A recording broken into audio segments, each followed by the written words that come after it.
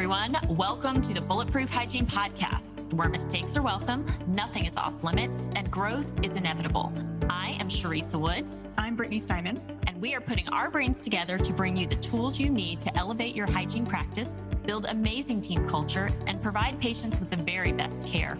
Our mission is to help empower and equip every hygienist to practice purposeful, profitable hygiene. We look to guide you on your journey toward career fulfillment by providing support, collaboration, and community to our profession. As two of the top producing hygienists in the country, we know firsthand that these things lead to sustainable and fulfilling practice and the happy side effect of high profitability. So let's get to it. Hello, everyone, and welcome back to another fun week on Bulletproof Hygiene Podcast. I hope I find all of you doing well and really enjoying your patient care and your team morale. And today's title is called The Polishing Quandary.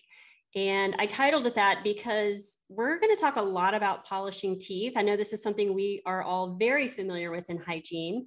And I feel like there's a current debate over the concept. And honestly, as I really delved in and started reading and doing a lot of research for this podcast, I feel like I'm like, oh gosh, I have to rethink this. So I guess the question comes down to polish or not to polish. And I'll be honest with you, I have not come to a solid conclusion on this front yet. But I'm going to present all of the information that I've kind of delved into, and I'll ask at the end for you to kind of join in on our Mighty Network, and let's have a conversation about this because I'm curious, and obviously I always want to do what's best for our patients. So to kick it off, I want to talk a little bit about where polishing got started and kind of what that's looked like. So through the history of tooth polishing, it's been mentioned in Roman and Greek writings. But it was only until Pierre Fauchard, who is the father of modern dentistry, introduced it for removal of dental stains with the use of, get this, finely ground coral, eggshells, ginger, or salt. And the technique and modalities for tooth polishing obviously have evolved over the years. Dr. Fones, the founder of dental hygiene, started training his auxiliaries to provide coronal tooth polishing in the last century. And it was observed that stains were not the etiologic factor for any destructive process, and hence removal of stains was for aesthetic, not for health reasons. Hence, polishing was then used as a selective process by Wilkins. Before the 1970s, patients expected polishing as a necessary part of the dental appointment. During the 1990s and 2000s, further evidence has supported the adoption of selective polishing. However, the concept of full mouth polishing is still used in many, if not most, dental hygiene practices. But worldwide, many dental hygiene schools now recommend selective polishing as a standard protocol instead of including polishing at every professional maintenance appointment. This is a hard pill to swallow for this hygienist of 26 years, as that has always been my standard protocol, and I prefer to polish pre-scaling to remove the biofilm and reduce scraping and scaling. Plus, my patients always comment on the slick and clean feeling that they receive after polishing. So this is something that's very interesting for me to kind of conceptualize and adopt. Several terms are being used in relation to the practice of cleansing and polishing teeth. However, when oral health professionals use the word polishing, they're typically referring to the dual process known as cleaning and polishing.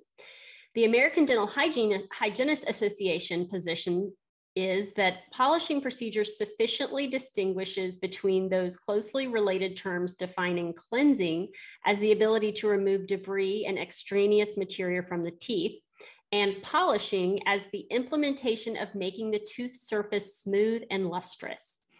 The American Academy of Periodontology defines tooth polishing in relation to oral prophylaxis as the removal of plaque, calculus, and stains from the exposed and unexposed surfaces of the teeth by scaling and polishing as a preventative measure for the control of local irritational factors.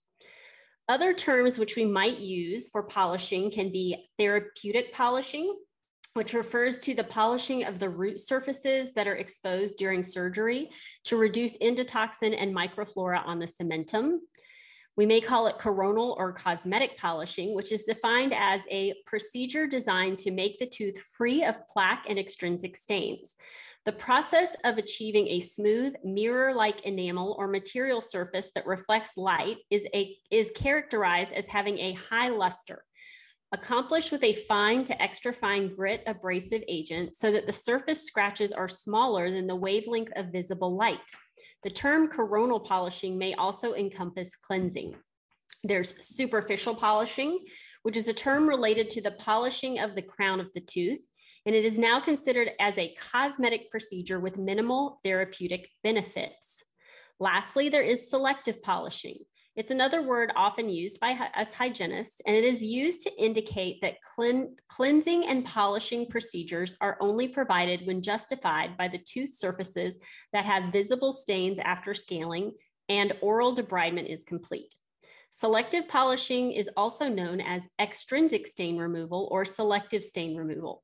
The most accurate term for all of these procedures is selective stain removal, which includes the removal of extrinsic stains after professional scaling using a rubber cup, bristle brush, and/or an air power polishing system, though everything depends on the assessed need of the patient. It means cleansing and polishing are omitted on surfaces already stain-free. In other countries, tooth polishing used to be a standard part of a dental cleaning appointment, and I would argue still is for most in the United States. I'd love to hear from you on our Mighty Network community to see what your thoughts, protocols, and techniques are on this front. The dentist used to smooth teeth so that plaque and bacteria, which cause gingivitis, periodontitis, or cavities, do not stick to the tooth easily. However, it is now known that within 30 minutes, the bacteria recolonize on the tooth surface, irrespective of whether the teeth are polished or not. Also, polishing removes the outer layer of tooth enamel, which takes a period of 3 months to rebuild the fluoride-rich layer. Hence, selective polishing is recommended. Each patient should be assessed individually for polishing of teeth. Teeth are polished only if stains are present, which scaling was unable to remove. This means that during cleaning procedures, either some, all, or none of the teeth may be polished. Currently, the dentists and hygienists have verified options regarding the abrasive polishing agents and type of polishers used. They can now use different polishers and abrasives based on the patient's acceptance and condition, thereby providing good care by selectively designing the treatment according to the patient's need and with minimum concern about the loss of tooth structure. And I absolutely agree with that. I always say, our patients, we can't use a cookie cutter approach. Every patient is different. Every patient needs different procedures, different evaluations to see what their true needs are. So I agree with that statement. I want to talk a little bit about some contraindications for using oral prophylaxis polishing paste. Because I feel like we are really shifting over to more air polishing techniques, and we're going to talk a lot about that. But I wanted to just talk about contraindications for the polishing paste. One being absence of extrinsic stains. If there is acute gingival and periodontal infection, aesthetic restorations, allergy to paste ingredients, obviously, if there are dental caries, if there's decalcification, if there's enamel hypoplasia or exposed dentin or cementum, if there's hypomineralization, newly erupted teeth, patients with respiratory problems, recession, tooth sensitivity, and xerostomia.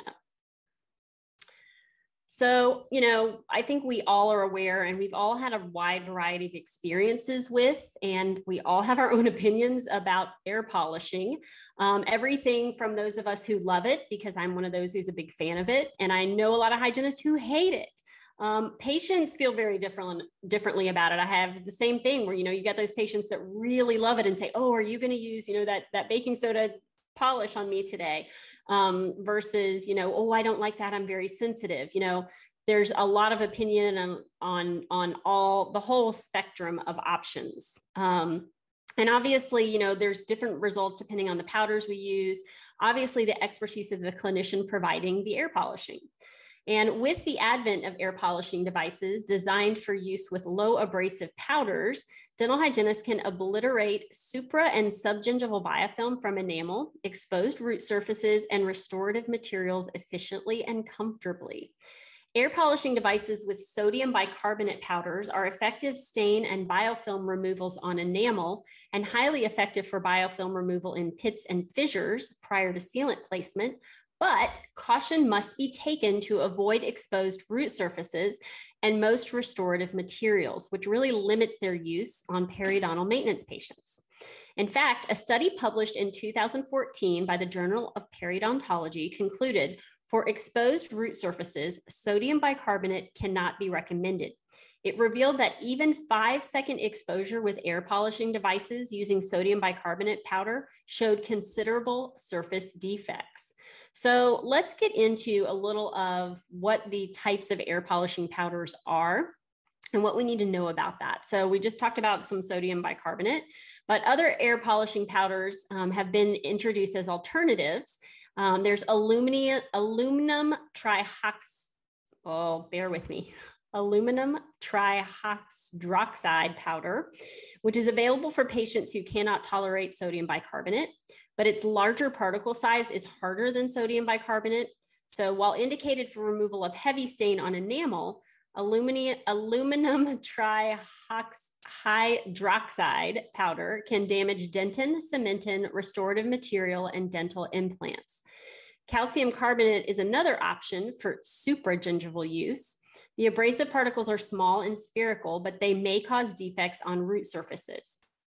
Air polishing powder composed of bioactive calcium sodium phosphosylate material, which is also known as bioactive glass, may improve patient comfort and decrease sensitivity. The 50 micrometer particles fracture into smaller pieces upon impact with the enamel or dentin surface. Bioactive glass powder, however, may remove healthy dentin at a higher rate than it removes carious dentin, and it can strip enamel at half the volume of a tungsten carbide burr. More research is needed to support the safety of bioactive glass powder in air polishing. The amount of abrasive in air polishing powders is an important consideration when using this technique. Many factors determine the amount of surface damage caused by an abrasive agent. Particle size and hardness affects the result, as do other variables that occur when the powder is applied in clinical practice.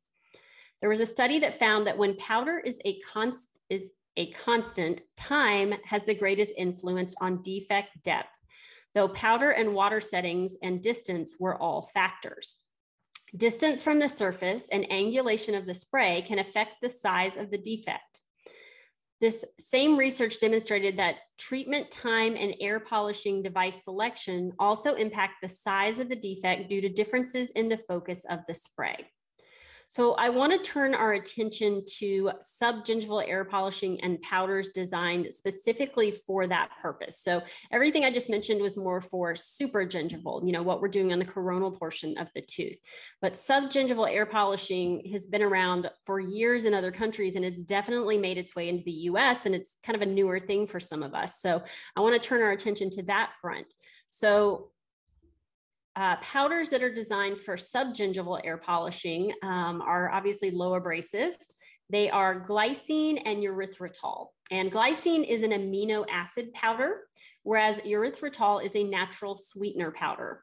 And unlike sodium bicarbonate, calcium carbonate, or aluminum trihydroxide powders traditionally used with air polishing devices for supragingival use, these can be used subgingivally. In terms of micron size, these supragingival powders are between 40 and 76 microns in size. And by comparison, glycine has a micron size of 20 to 25, and erythritol powder has a micron size of 14. So much smaller, much less abrasive, which is why they can be used subgingivally. On the Mohs hardness scale, which obviously we know measures the hardness of various minerals, these supragingival powders are between 2.5 and 4, whereas glycine and erythritol powders rank 2 on the Mohs hardness scale. These differences in micron size and hardness translate into a broader use for air polishing, which enables safe use for the removal of biofilm above and below the gum line. A 2008 study concluded that air polishing with glycine powder in shallow pockets was safe, and a 2012 study confirmed air polishing with glycine powders was safe in deeper pockets. A 2014 study concluded that air polishing with erythritol powder is equally safe and can be used as an alternative to glycine. It should be noted that these studies were performed on supportive periodontal therapy patients that did not present with significant subgingival calculus, but rather supra and subgingival biofilm. So we know that not all air polishing devices support the use of low abrasive powders. Obviously, if we attempt to use these kind of powders in the inappropriate devices, we're going to see that plume of powder, barrel out of the tip and cover us and the patient. It also, as we are very familiar with, may clog the device. So before using low abrasive powders in your air polishing device, you always want to check with the manufacturer. So I'm going to briefly touch on, so there are a few air polishing devices that are currently designed for low abrasive powders. The technology really is rapidly changing in this area, but the two companies that have kind of the market on this right now are Hu-Friedy and EMS and Acteon. And interestingly enough, I just said things are changing drastically. I was at the Hinman dental meeting earlier this year in March, and I actually went to the Hu-Friedy counter because I wanted some more information about this technology. And they said, actually, we've kind of disconnected ourselves from EMS. They've kind of got their own thing going now. It's all on them. But we are in the process of currently developing our own. It'll likely be probably 16 to 18 months before we hear something on that front. So a couple of companies in the market, and obviously there are more to come. Because air polishing devices can obliterate biofilm, but do not remove calculus, some clinicians dismiss their value for periodontal maintenance patients. The reality for most periodontal maintenance patients is that they present with isolated areas of calculus, but significant amounts of biofilm. And we know this. They have multiple exposed root surfaces and present with various restorative materials. This should give clinicians pause to consider which method of biofilm removal are the least abrasive for repeated instrumentation. In 2007, there was a study done. It was published in the Journal of Periodontology. There was an article by Fleming, and it reminds us that abrasion on tooth surfaces might become substantial over time when the cumulative effects of repeated instrumentation in supportive periodontal therapy are considered. This study referenced clinical results of complete biofilm removal in shallow subgingival pockets of supportive periodontal patients with glycine powder air polishing to curettes and ultrasonic instrumentation. So GPAP, that's the glycine powder air polishing, has added the benefit of significantly greater efficiency and greater patient comfort for biofilm removal. Subsequent data published have corroborated these benefits of the GPAP used for 5 seconds per site to remove biofilm in deep pockets compared to an average of 64 seconds with hand curettes.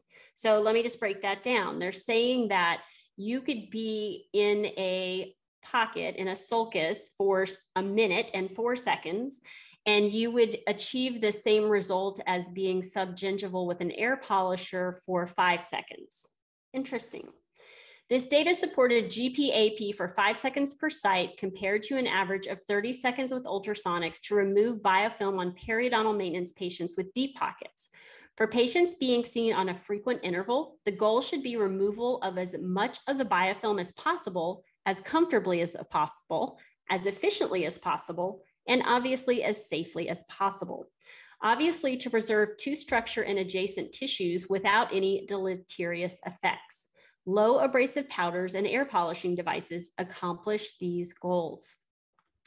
Another consideration for air polishing with low abrasive powders includes effective biofilm removal for patients with implants. The International Journal of Evidence-Based Dental Hygiene recently concluded that for patients presenting with peri-implant disease, A therapeutic intervention, starting with simple non-surgical modalities, i.e. air polishing, should be initiated as soon as possible. It is interesting to note that this conclusion was based on a systematic review of studies that used glycine powder air polishing for biofilm removal around implants for mucositis and peri-implantitis. And this all made me really curious. So I started to dig in and I found a couple of interesting studies that have been published recently. So there was one in BMC Oral Health that came out in 2020. And the title of the study was Adjunctive Air Polishing with Erythritol in Non-Surgical Periodontal Therapy. And it was a randomized clinical trial. And it compared standard subgingival instrumentation versus standard subgingival instrumentation with adjunctive subgingival air polishing. And the results were that in both groups, the clinical variables, the probing depth, the attachment level, and the bleeding on probing significantly improved both 3 and 6 months after treatment. The number of sites with probing depths greater than 5 millimeters was significantly lower in the test group than in the control group after 6 months. And at 6 months versus baseline, there were significant reductions in TF and TD counts, which sounds awesome to me. The conclusion was subgingival instrumentation with adjunctive erythritol air polishing powder does not reduce bleeding on probing, but it may add beneficial effects like reducing the probing depths measured as number of residual periodontal pockets with probing depths greater than 5 millimeters when compared with subgingival instrumentation only. There was a second study done that was published in Clinical Oral Implants Research in July of last year, 2021. And the title of the study was Erythritol Air Polishing in the Non-Surgical Treatment of Peri-Implantitis, a randomized controlled trial. The conclusion of that study was that erythritol air polishing seems as effective as piezoelectric ultrasonic scaling in the non-surgical treatment of peri-implantitis in terms of clinical, radiographical, and microbiological parameters. However, neither of the proposed therapies effectively resolved peri-implantitis. Hence, the majority of patients required further surgical treatment. So interesting, in that particular study, there was not a big difference seen when it came to treating peri-implantitis. Another study was published in the International Journal of Dental Hygiene. This was in August of 2021. And the title of the study was Clinical Outcomes of Using Erythritol Powder by Means of Air Polishing with Ultrasonic Debridement in the Treatment of Initial Periodontal Pockets in Hand of Dental Students. This was interesting. It was a split mouth randomized comparative controlled study. And it concluded that the study generally revealed no significant differences in clinical outcomes between two groups for gingivitis and stage 1 periodontitis treatment. However, the patients had higher preference and less time consuming when they used the air polishing versus just using instrumentation. So, you know, it seems like the studies are still out, still working. They're not seeing super significant findings yet. And we know that subgingival air polishing does not remove hard deposits like calculus, and we still need to use our ultrasonics. So, you know, Sharisa, you're telling me all this information. Why would I consider making this shift? And honestly, I think there's two reasons. I think one is, to me, the less abrasivity makes a whole lot more sense. You know, we're causing less long-term damage to the teeth. But I think the greatest benefit of air polishing with low abrasive powders during periodontal maintenance or preventative treatment is the fact that it saves time. And we know that is one of the biggest issues we are constantly struggling with. You use these devices and powders first during the clinical protocols with patients rather than at the end of the appointment. In addition to being a time saver, the result is a more comfortable experience for patients. Obviously, that's a big goal of ours when using low abrasive air polishing powders first. These are interesting benefits. Patients adapt easily to this shift in protocol when they're informed that their visit will begin rather than end with polishing their teeth. This is in order to more comfortably and efficiently remove the plaque biofilm from surfaces prior to removal of hard deposits. Another aspect that I think makes a whole lot of sense, and there was a great article that came out in 2013 in Dimensions of Dental Hygiene. And, as we know, bacterial species are also very prevalent on the buccal and labial mucosa, the floor of the mouth, the soft palate, and tongue. And in this particular article, Fleming found that subgingival glycine powder air polishing helped to reduce the bacterial load on the oral mucosa and tongue. So this technique is safe enough and gentle enough to use on the soft tissues. And it helps reduce the bacterial load. And in this particular study, one group received subgingival CPAP in moderate to deep pockets, as well as conventional air polishing on the oral mucosa and tongue.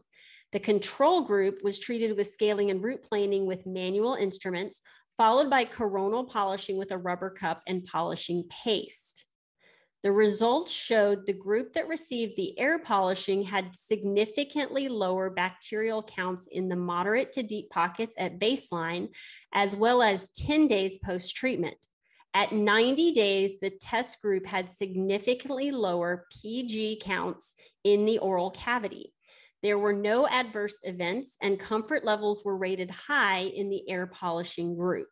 So that one is very interesting to me that, you had one study, one control group that was doing your scaling and root planing with your coronal polishing with paste. And then the other group was doing your scaling and root planing with the subgingival air polishing with the glycine powder. And it seemed that at 90 days, there was lower PG counts. And that's a big, big deal to me, to all of us it should be, because we know how prevalent PG is in systemic disease and what a driver and what a gateway pathogen that is. So that was pretty interesting to me.